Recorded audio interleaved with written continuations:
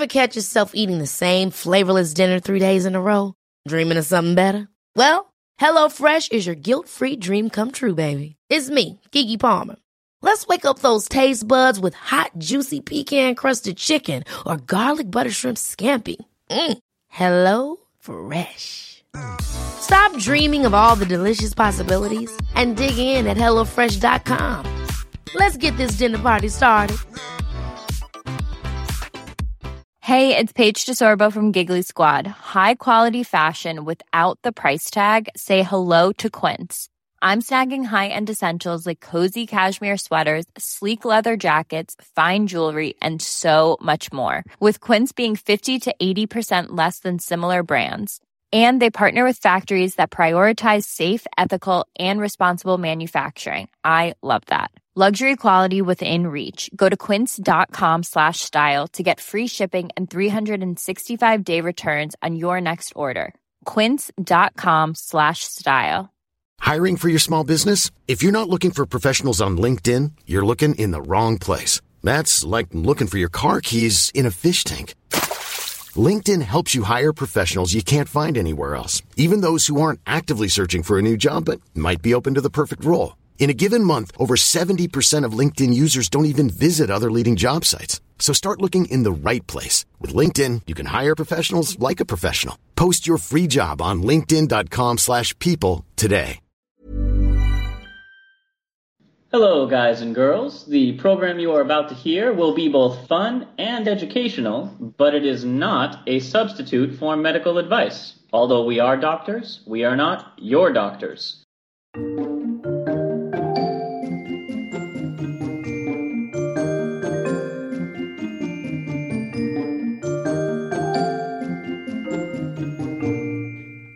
Hello, and welcome to Travel Medicine. As always, I'm your friendly neighborhood internal medicine doc, Dr. J. Hey, it's your ER MacGyver here, Dr. Ward. And last but not least, this is Praz the Sandman, numbing your mind, body, and possibly your soul through the radio waves. That's very soothing. It's very poetic and sad. I spare nothing. Well, we could certainly use some of that numbing this week, as I think it's time we pick up where we left off on the Oregon Trail. And this week, hopefully, we won't be Oregoners. We're going to deal with some accidents that were non-disease based. Now, Ward, you weren't with us last week. You have recently joined the party, but do you remember playing Oregon Trail as a kid? Oh, I do. It was on those old Apple. Do you guys remember those Apple IIe computers? They weren't even Macintoshes, and you had to use a little floppy drive to pop it in, and you pull it out, and you flip the flip-flop drive to the other side. That was a really fun game. That's how the little nerdy me spent many lunchtimes by myself in the library. There's so many people from our generation who just have such powerful memories of that game. And do you guys know it's a card game now? What? And there's also an Oregon Trail 2. So they turned the original Oregon Trail into a card deck building game. And then the second they re-released it as Oregon Trail 2 with some updated graphics on the computer. But last time we covered all the infectious diseases that could kill you along the Oregon Trail, and most of them were poop related. And it looks as though we've lost poor Dr. Santosh to dysentery. So this week, let's deal with some of the other dangers, and we can start with accidental injuries. You know, the biggest accidental killers on the trail, there were shootings, drownings, being crushed by wagon wheels, injuries from domestic animals. So my anesthesiologist and my ER doc are going to run this show as we set off back along the Oregon Trail. So the number one most common cause of injuries that did not involve pooping were wagon accidents. Children and adults sometimes fell off or under these huge Conestoga wagons that were like 11 feet long and another 4 or 5 feet high, could carry 2 tons of food, and really all they had was a tiny little driver's bench along the top with a handbrake. So these were not things they weren't loaded up like the Beverly Hillbillies with Granny on the back in a rocking chair. They were heavy versions of essentially semi-trucks back in the day. No airbags. So what kind of injuries? Yeah, definitely no airbags unless you fell onto the oxen. So what kind of injuries would we see falling off a wagon? Pros, Ward, what kind of things would you expect? All right, so whenever you have a fall, the biggest thing is from how high you're falling, how big you are, and basically on what part of the body you land. I would imagine that if somebody falls off of a wagon, they're probably not going to fall on their butt or their leg, or their feet, I should say, but more likely the injuries would be to their head, their spine, their arms, areas like that, which could range from mild levels of severity to almost instant death if the injury was severe enough. Yeah, I would say, I would consider that a what's analogous to today's motor vehicle collision or motor vehicle accident. That's MVC back in the Oregon days. And it's in an MVC, what's most important is really the mechanism of injury. So nowadays we always ask, hey, were you wearing a seatbelt? Oh, was there an airbag deployment? Hey, was your car still drivable? Obviously back in the days, nobody wore seatbelts because they didn't exist. And unless, like Josh said, an oxen has a particularly cushy butt, you're not going to be running into anything soft. So when a motor vehicle collision involving a non-seat belted passenger, bad things happen. And I can tell you, they happen at very low speeds. In fact, when I took care of a older gentleman a few years ago, he was barely going 10, 20 miles an hour, and he was not wearing a seatbelt, and just a little clunk. Before you know it, he comes in here with 2 cervical spine fractures, essentially losing nerve functions, anything from below his neck, and he had a hematoma forming in the back of the throat, which means there was a blood collection in the back of his throat that was closing off his airway. So even just a tiny little clunk, if you're not wearing protection, like everyone wasn't back in the Oregon days, terrible things could happen. And like Praz says, head injuries, spine injuries, upper extremity injuries, I'll bet you, even at very low speeds, you don't have to be going very fast, you could just sustain some pretty scary stuff. Take home lesson, always wear protection. Always wear protection, yeah. Condoms and seatbelts.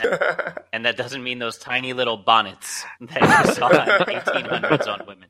So I was doing extensive research on this Oregon Trail episode by playing the Oregon Trail game and by watching old episodes of Deadwood and Dr. Quinn Medicine Woman. And to see... Well, that's a good show. What were some common injuries that you... Right? Yeah. I love that was the gimmick. Like, all right, what if we make a show set in the Old West? It's good. Where are you going with this? What's your gimmick? The doctor is a woman. Gasp! Revolutionary. It was the 1990s, So one of the injuries that actually was pretty common on the Oregon Trail was so common that it has its own name, a wagon wheel injury. Now, I know what you're thinking. Duh, when you get injured by a wagon. But a wagon wheel injury is actually a very specific kind of injury that was associated with these Conestoga wagons. Praz, Ward, do either of you know what a wagon wheel injury is? I've never treated one. Nor have I ever anesthetized anyone for it. What if I called it a Salter-Harris type 2 fracture? Oh, sure, a Salter-Harris 2. Yeah, that's just a pediatric fracture involving the part above the growth plate. You mentioned you don't have to have a vehicle moving very fast. And in this case, the wagons were barely moving at all, maybe 1 or 2 miles an hour. And little kids would be running around and playing.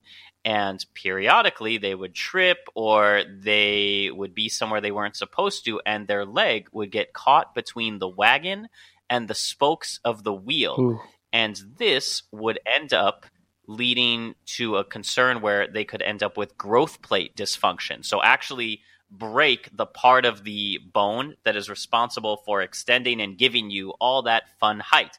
Now, Praz, isn't there a surgery where they can break your legs to make you taller? Have you heard of this? I have, actually, and we did talk about that in one of the earlier episodes, either this season or last season, where they break the epiphysis and do leg extensions for people who've had developmental dysfunction or just structural dysfunction of their legs. But the success level is pretty variable from what I remember. And certainly in kids, up to 40% of the length in your lower extremity depends on the growth plate. So you're losing potentially a good 40% of your height if you get this kind of injury and it's not set. How would you handle this? This is a big orthopedic or bones and construction kind of injury. So the biggest concern I know would be growth plate dysfunction, because this could occur even with a proper reduction of the fracture. In fact, Josh, you and I saw a case of this in a clinic in Papua New Guinea, where modern medicine is not readily available. What could happen is when you injure that growth plate, when that growth plate is injured on one side, well, the other side keeps growing.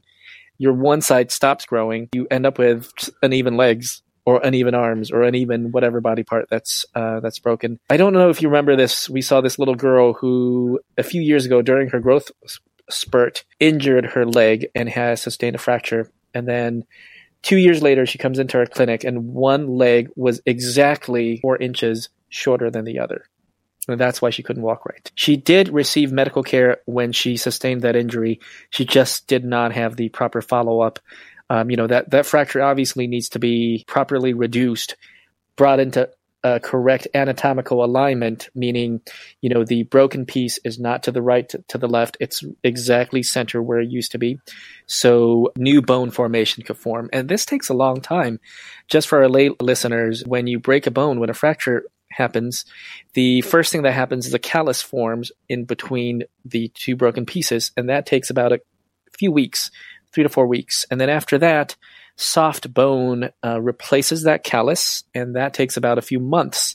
And then gradually it remodels itself into proper anatomical alignment, and that takes another few months. So proper healing for a fracture takes almost up to a year, and that's all contingent upon that you support that extremity, you support that broken bone into correct alignment. Because if you don't and you put stress on it, you move it, these two pieces of broken bone are not going to have a chance to heal straight, and you're going to end up with crooked extremities, bones that just never meet together. You just have a big old callus that with two broken ends that never meet. And that's what happened in that little girl who came in hopping mad? That's what happened to that girl who came in hopping mad. And we sent her up to the provincial center to get an x-ray and get things started, because she's going to have a long road to healing, because that leg did not heal properly. Is there anything you could do this far in advance, 4 years later?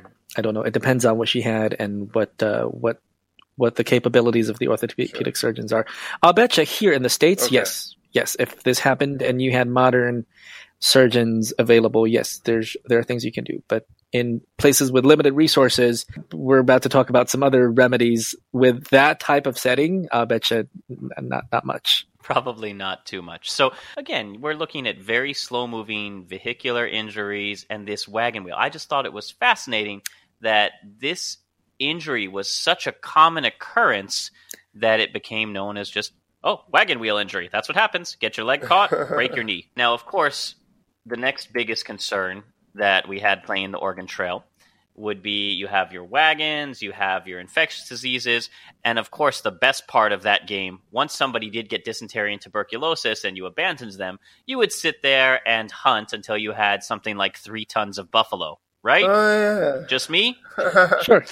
So, Which leads to the question. so deaths due to wild animals did occur when somebody wandered off alone, but probably the greatest danger came from these enormous herds of buffalo that we used to sit in the computer lab just shooting. And the buffalo weren't dangerous to the people alone. They could even overrun entire wagon trains. Now, I thought to myself, a buffalo is just a slightly more intimidating looking cow. How dangerous could they really be? And I went digging through the journals, and I vastly underestimated. So this first one that I just kind of want to go over with you guys is from the Journal of Wilderness Medicine. And this specifically referenced American buffalo from the scientific name bison, Wow. which I just Come liked. on. That, you can make a whole grammatically correct sentence, which is buffalo, buffalo, buffalo, buffalo, buffalo, buffalo, buffalo. Oh, I've Because heard about buffalo that, yeah. not only refers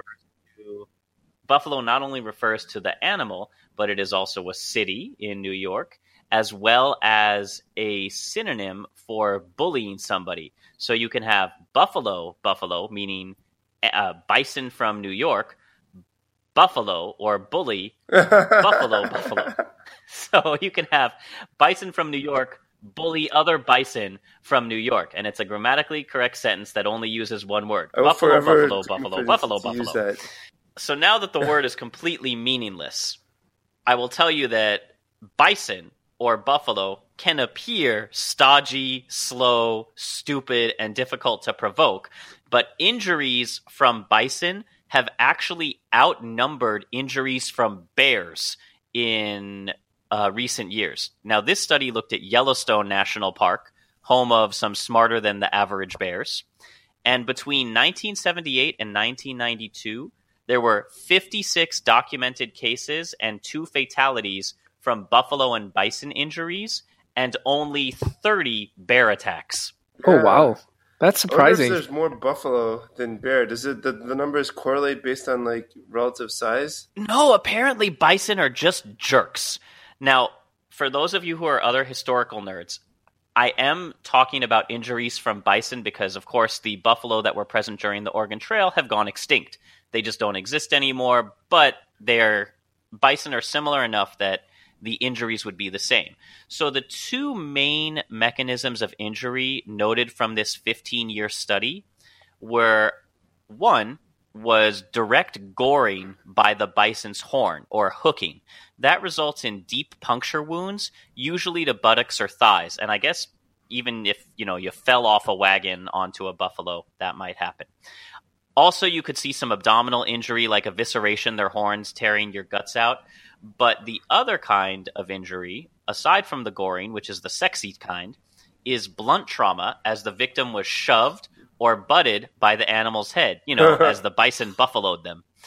Or if the victim had a rapid ground impact after being tossed into the air. So this study went over all 56 cases of what was done, but usually most of the cultures were negative. So we're not looking at an infectious cause of disease. This is a pure physical trauma. So what would be some equivalent injuries that you might see that would match up with being thrown into the air by a bison, or hooking or goring kind of injuries? This actually brings back a lot of memories of my ICU fellowship when we actually worked in a trauma unit.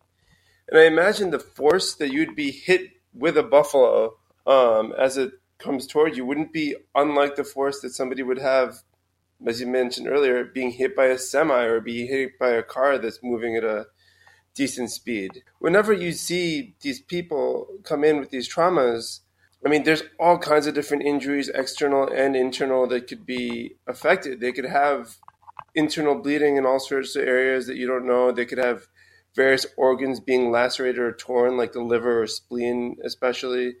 Long bone fractures, usually in the femur, which we discussed earlier, or the tibia. And we really had to survey the heck out of them just to really make sure you're finding everything, Yeah. What do you mean survey? Do you hand them a questionnaire and say, can you please list off all the organs that have been If you see a laceration in your injured? spleen, check this box. Trauma surveys are divided into primary, secondary, and tertiary. With the primary survey, the one that I'm usually the most involved in when I get a patient for the first time, recognizing their airway, their breathing, their circulation, basically making sure that they can maintain the vital functions of life, that they're getting blood flow to wherever they need to go, and getting oxygen and breathing everything else. The rest of the survey, the secondary survey, basically starts to look for, once you can keep yourself alive, what other injuries do they have? Like basically scanning them, doing x-rays, finding exactly which bones are broken, which organs are hurting.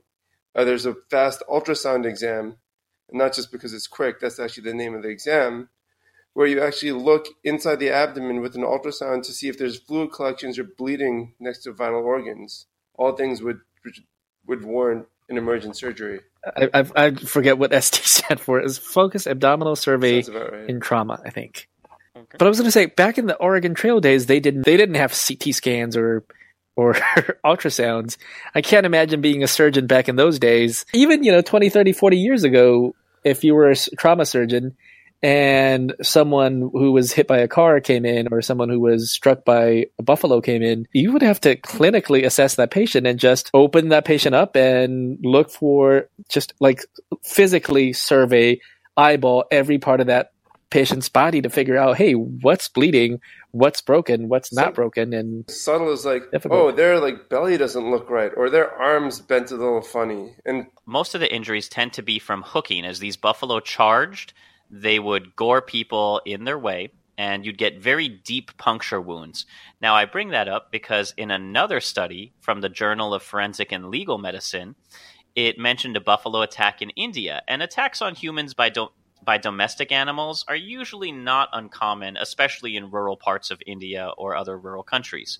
But injuries due to buffalo goring people are very rarely observed, and they're different from other casualties, as the victims are usually recovered from the field or the forest.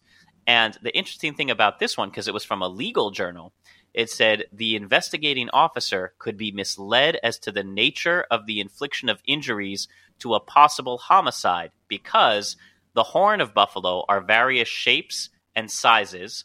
They're violent and goring, so they could be slashing or stabbing wounds. The wounds could be lacerations, crisscross, penetration of body cavities, and fractures.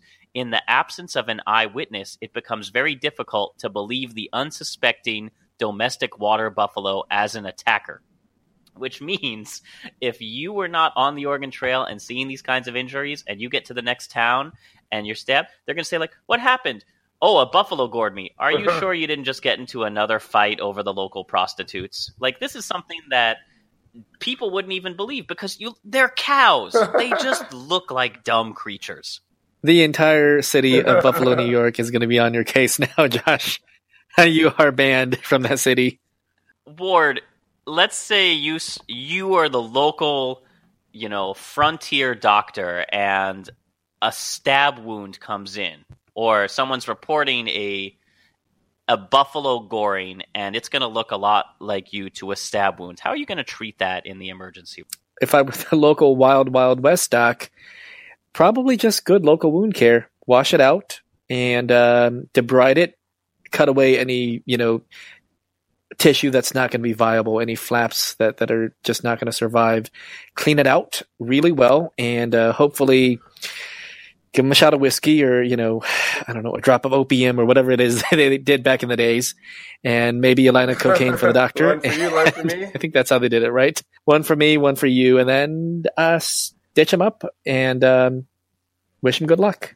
Nowadays, we would actually do just exactly what Praz said, do primary survey, make sure he's safe, secondary survey, do a CAT scan to see where the knife went, or where that horn went. See if there's any vascular injuries, any nerve, arteries, veins being cut. But in the old West or on the Oregon Trail, wash it out. I'm so glad you brought up surgery, because you're right. Usually there would not be a ton of surgeons along, although it's not unreasonable to think that there were doctors who traveled along the Oregon Trail with these wagon trains. Doctors want to move places too. And we know that doctors love to go to the West Coast, because half of our crew is out there. Let's talk very briefly about what are the medicines. You're right, Ward. You said if you're a frontier doctor and you've got a couple different things handy, let's talk about what you would be carrying with you. One of the biggest things in first aid kits were these beefy white tablets of mercury chloride, marketed as Dr. Rush's bilious pills. Now, for those of you who do not know Dr. Rush, Benjamin Rush was a signer of the Declaration of Independence, and also related to obstetrics, as well as he has a medical school named for him right out here in Chicago, Rush University. Created beefy white tablets of mercury chloride that were designed to restore a patient's bile balance by inducing, and this is a direct quote from the bottle, heroic purging. But mostly what they got used for was suppression of syphilis, because mercury did have that effect, and as an emergency laxative. So we covered mercury as a treatment for syphilis back in our pirate medicine episode. And it did have some medical benefit, except for the fact that it's incredibly toxic and poisonous. But due to their purging effect, they were known on the trail as thunderclappers. Vivid. It also cures the condition of if you have too many working brain cells. That'll fix that real fast. It's an incredibly neurotoxic, and it will kill your nerve cells and brain cells. You stopped into a local mining camp along the way, and you visited a prostitute, or you had a touch of the ague or a cold. You might take, You might say, oh, my systems are out of balance, because we were still operating almost to the level of the four humors, the black bile, red bile. We weren't quite Middle Age medicine or Dark Ages medicine, but we weren't that far from it. So the men would pop one of these thunderclappers and basically attempt to violently expel whatever was bothering them from at least one of their orifices. Do you think people were a little bit masochistic back then, just thinking, okay, look, something is out of whack, a humor is out of whack, I'm going to do something kind of painful and a little unnecessary just so that it feels like something was done. Purging, literally. I paid for my sins. I don't know, man. Pooping feels good. That was probably their response. Like, I'm not sure what to do. Well, have a poop. Wait. Think about it. But I don't think you're wrong. There probably was a little bit of masochistic, because medicine's not supposed to taste good back then, right? No. That's why you had to take a spoonful of sugar or mix in cocaine. That wasn't part of the to song. make your medicine palatable. I'm pretty sure that was in the song. Just a spoonful of cocaine helps the medicine go down. I think Disney edited it out of the final version. So let's look at some of the other common treatments that would be brought along to handle the trail and what they'd be used for. Also in your bag might be essence of peppermint, which was used to cure stomach aches, and probably actually worked. Both peppermint and ginger are very good for settling nausea and stomach aches. That's why you're often told as a folk remedy to drink ginger ale or suck on a peppermint candy. Oh, we still use menthol as a analgesic today. In fact, if you take cough drops, it's one of the most common ingredients is menthol. Peppermint was used to cure stomach aches, probably worked. Pine tar and turpentine, which was used for coughing due to the excessive dust on the trail, and again, may have worked if small enough quantities were taken. You definitely don't want to be drinking turpentine. For those of you unfamiliar with turpentine, it's paint thinner and remover. But the tar and turpentine would probably leave just enough of a coating in your mouth that the dust would stick there instead of being inhaled into your lungs. So again, technically, it did what it was supposed to do. Also, you might have hartshorn, which was made from red deer antlers and was used successfully to treat the irritation and inflammation of insect bites.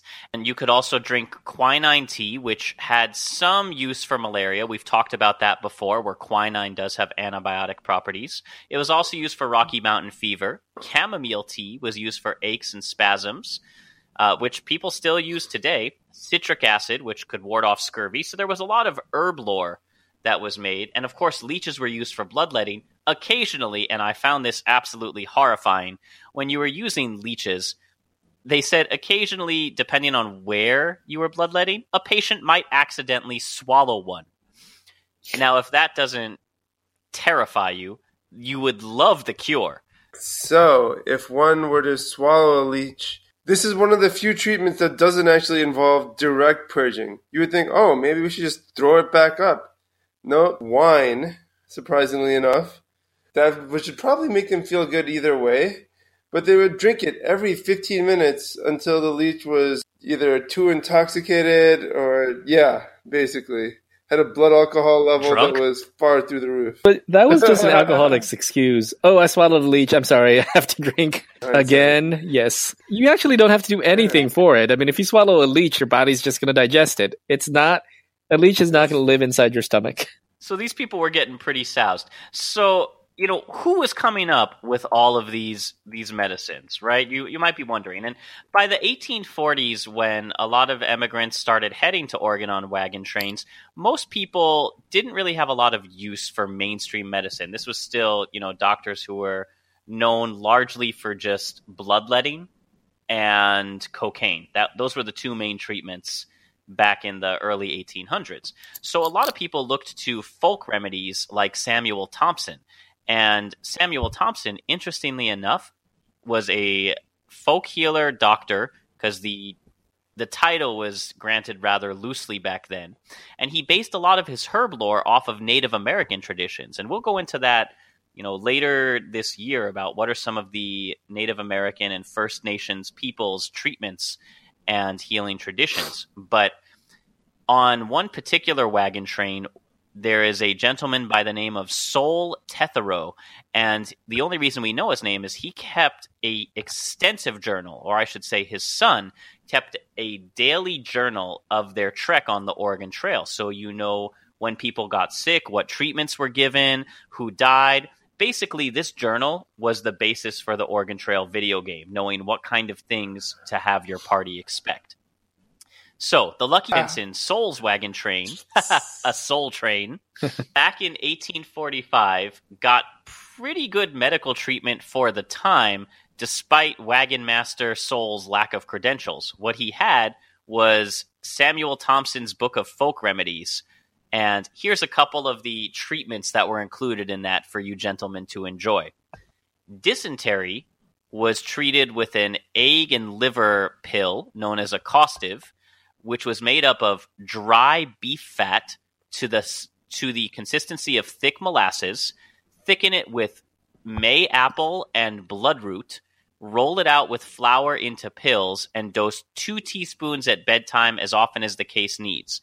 So again, to translate that, if you're having dysentery, which we talked about was a very diarrhea-heavy disease, you're supposed to take a pill mixed of flour, bloodroot, molasses, and beef fat, and swallow that 2 teaspoons every night at bedtime. I don't know if anything's going to help dysentery without proper antibiotics and IV fluids, so why not? Why not try some beef gall and molasses? Sounds delicious. Half of this stuff sounds like Hogwarts ingredients. I have no idea what a colocynth or a bloodroot, but I suspect they're all properly local ingredients that were available along the Oregon Trail and the Pacific Northwest. So this was not coming totally out of left field, but certainly their lack of understanding of disease and bacteria probably didn't help too much. For example, if you got desperate enough to ask for help with a cough or sore throat, here is the recipe for Oregon Trail NyQuil cough syrup. Boil the licorice root to a thick molasses. Take 1 ounce of Gilead buds, 1 gill of vinegar, 1 gill of skunk cabbage, and half a tincture of lobelia. Take a teaspoon or full, or as often as the case requires, to keep the phlegm loss to easy. Basically, they wanted you to take this mixture of licorice and skunk cabbage until your mucus was thin enough to spit on the side of the road instead of coughing up globs. Oh, this would work. This would work. The molasses will make it work. That thick, sugary syrups, sucking on a hard candy or a cough drop, that actually works. And they've actually done a study on honey versus cough syrups, and honey works. A spoonful of honey helps the medicine go down. Or help the phlegm come So, out. That is yep. skunk or You can skip the skunk weed or skunk cabbage. That's kind of some of the basic plants and medicines that be carried around, and we'll go into those in more detail in a future episode. But let's talk a little bit about surgery. I mean, as long as people have been performing medical procedures on each other, they've had something on hands to kill the pain. Some people would get their hands on things like cocaine or marijuana or opium, but there were a lot of interesting anesthesiology techniques. So before we get to actual surgery on the trail, Praz, you want to give us a quick glimpse into the history of anesthesia and what people absolutely. used? Keep in mind, modern anesthesia was not even around until the 1900s, and the precursors had only just started to be developed in the 1850s at big hospitals and big universities, not the middle of the Oregon Trail in the middle of the country. So back then, you really had to work with what you had. Opium, cocaine, marijuana, pretty much all the illegal drugs out there right now were once life-saving. Alcohol was probably the most common one, not just for killing leeches, but also for numbing your senses to some degree. Weirdly enough, if they didn't have alcohol, sometimes they would even try using lettuce and mulberry. That's if you only have Medi-Cal. I got you. You got lettuce. Yeah, if you got Medicaid, cocaine for those. You got lettuce. You had lettuce. Yeah. I mean, I've eaten lettuce plenty of times. I've never noticed any loss in I'm pain sorry. sensation. To these days, where you try to look for alternative techniques to traditional narcotics, I guess back then they also used other techniques besides drugging the patients up. We have now what's called regional anesthesia, where you can numb up one limb or the other while leaving the rest of the body relatively sensory intact. Well, they had a form of that in the 1800s where they basically did numb the leg, but they did so not by injecting medication, but they essentially put up a tourniquet and really tied it so tight that there was no blood flow or sensation going to the leg, waited for it to get nice and numb and cold and with that pin tingly sensation, and then started cutting. Other times they used literally the hammer to the head. Of course, I use that joke on patients all the time, but there was a time when people actually would... Do they laugh? Like that joke is based on the fact that people actually once would use blunt head trauma to induce loss of consciousness. Of course, you could imagine that when one does hit somebody over the head, it's not always controlled, and there's certainly many drawbacks, like not being able to wake up because you're bleeding out of your head. Some of the previous ones is, the Incas managed to drill holes in the heads of their patients by chewing coca leaves and spitting into the wounds. So they went really hardcore with anesthesia. Like, I'm going to spit on you, and that's going to numb you enough for me to drill a hole. Yeah, that's how cocaine is used. It's a local anesthetic. It's not... People didn't use cocaine as in the way we do now, where you do a couple of lines and you get high. That's not what numbs you up. Cocaine is an excellent local anesthetic, and we still use it today for ENT procedures to numb up mucous membranes. But in those situations where they did spit into the wounds, it sounds like they would actually induce the wound, cause the pain first, and then sort of like damage control it afterwards, rather than making it numb and having a painless procedure. I don't think they're. I don't think the people who had their skulls drilled into were meant to survive, right? Or maybe they were. I don't know. Were they? It depends. I didn't research as much on Incas. We'll have to save that for a future episode. It is the doctors who were doing cocaine. Most doctors would use techniques to numb a limb, like compressing it. Some preferred, as Praz said, the direct approach and just knocked people over the head. For a few more delicate types, far more delicate, surgeons would offer unconsciousness by strangulation. That definitely doesn't sound suspicious.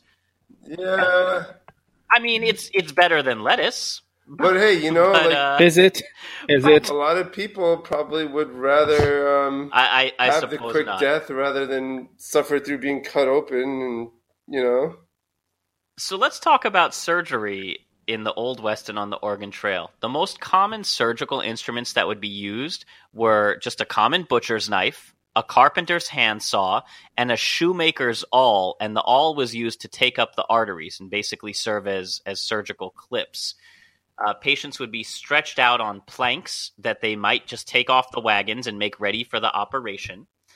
And you would wrap linen or compress the wounds to make a plank box in which a wound had been confined. For example, a wagon wheel injury.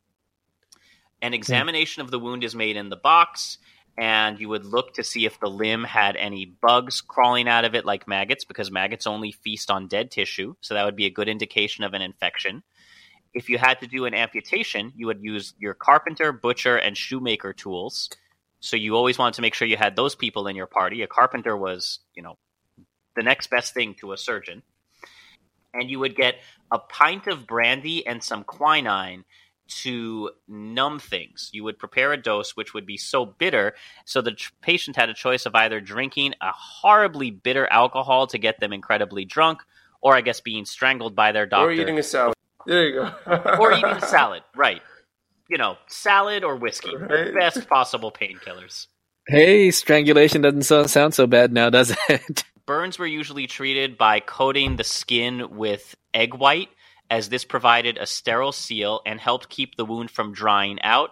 Other people would use axle grease made of animal fat and a little bit of beeswax. Rattlesnake bites were treated just like you see in the movies. Somebody would slice open the bite wound and suck the poison out, which apparently, according to records, was pretty effective if done right away. Ward, how would that work out in the modern day? You never advise anyone to suck poison out of a wound, primarily because it doesn't work. You cannot suck poison out of a wound.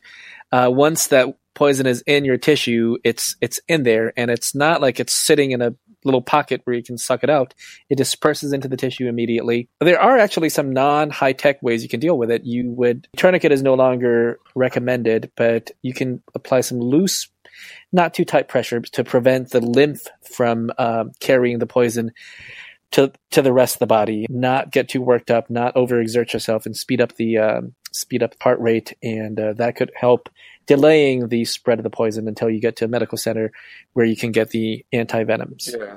Basically, you need antivenoms, and you need an ICU. You need surgeons, because sometimes that leg can swell up, and you actually need to decompress that leg by fasciotomies. Surgery was largely battlefield medicine, even when you weren't on a battlefield. You saw off whatever the infected limb was, because if you had given enough medicine of the time and it wasn't improving, that was it. Just cut the whole thing off. And as I said, the most common way of treating things like fevers and basic infections was to cut open a vein and drain blood. A good doctor was expected to cut deep enough that the patient's blood would spurt into the air with every heartbeat. And then they would take one of the thunderclappers by Dr. Benjamin Rush. These medicines were usually administered until the patient began to drool uncontrollably, which is a classic sign of mercury poisoning. That they mistook for evidence that the medicine was working. I think back in those days, they were like, thanks a lot, Obama. Thanks, Geronimo. So there is a whole bunch of different diseases. So really, it turns out that a lot of the treatments seemed very similar to pirate medicine. It's based largely off herb lore and what was called granny medicine. Granny medicine being the idea that if a plant or a oil or a cream had an effect on the human body, there must be a medicinal use. If you apply cayenne pepper, it causes the skin to burn or heat up, so you can use that to burn off fevers or treat chills. If something made you drool, you could use it if your body got dry.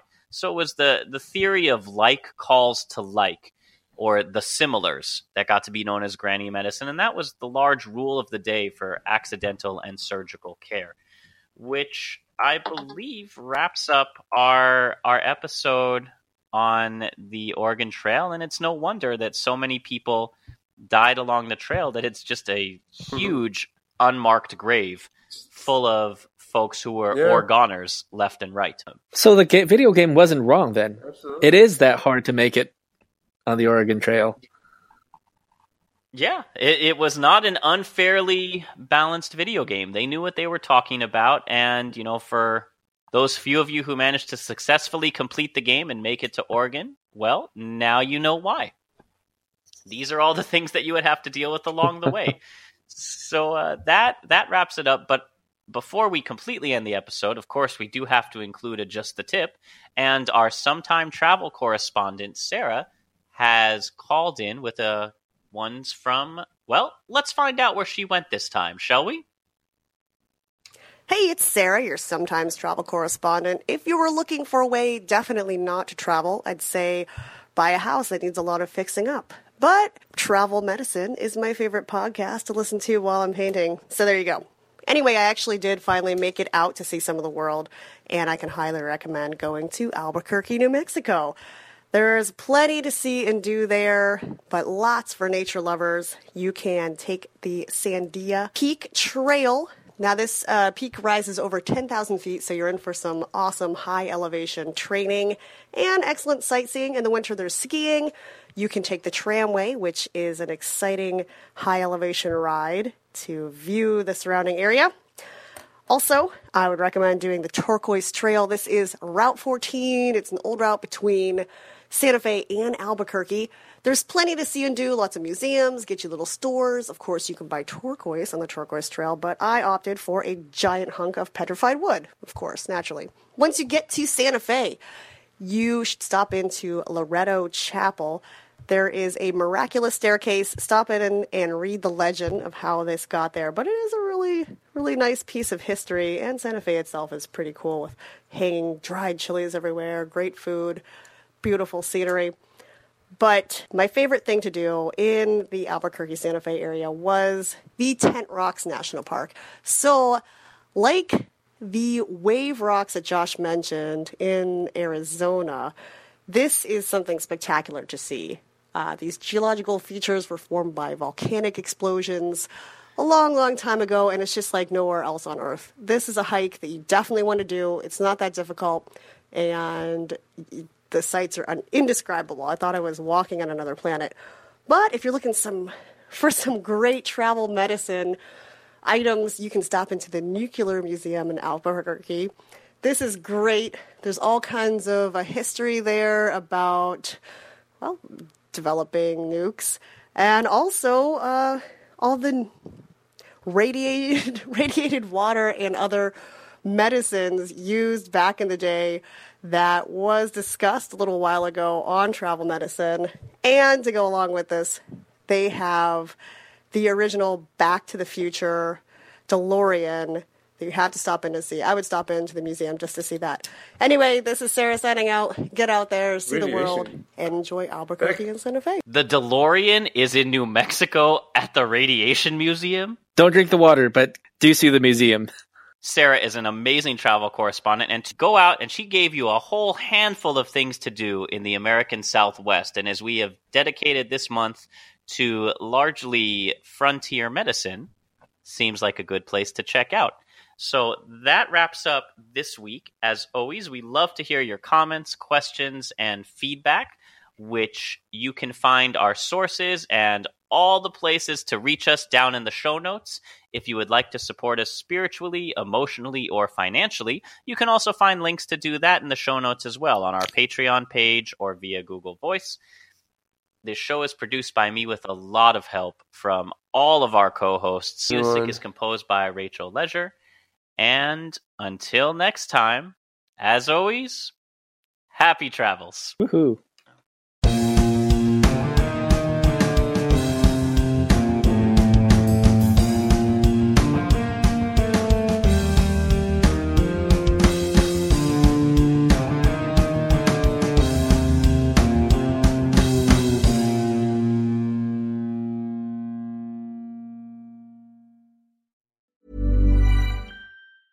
Hey, it's Paige DeSorbo from Giggly Squad. High quality fashion without the price tag. Say hello to Quince. I'm snagging high-end essentials like cozy cashmere sweaters, sleek leather jackets, fine jewelry, and so much more. With Quince being 50 to 80% less than similar brands. And they partner with factories that prioritize safe, ethical, and responsible manufacturing. I love that. Luxury quality within reach. Go to quince.com/style to get free shipping and 365-day returns on your next order. Quince.com/style. Ever catch yourself eating the same flavorless dinner 3 days in a row? Dreaming of something better? Well, HelloFresh is your guilt-free dream come true, baby. It's me, Keke Palmer. Let's wake up those taste buds with hot, juicy pecan-crusted chicken or garlic butter shrimp scampi. Hello Fresh. Stop dreaming of all the delicious possibilities and dig in at HelloFresh.com. Let's get this dinner party started. Even when we're on a budget, we still deserve nice things. Quince is a place to scoop up stunning high-end goods for 50 to 80% less than similar brands. They have buttery soft cashmere sweaters starting at $50, luxurious Italian leather bags, and so much more. Plus, Quince only works with factories that use safe, ethical, and responsible manufacturing. Get the high-end goods you'll love without the high price tag with Quince. Go to quince.com/style for free shipping and 365-day returns.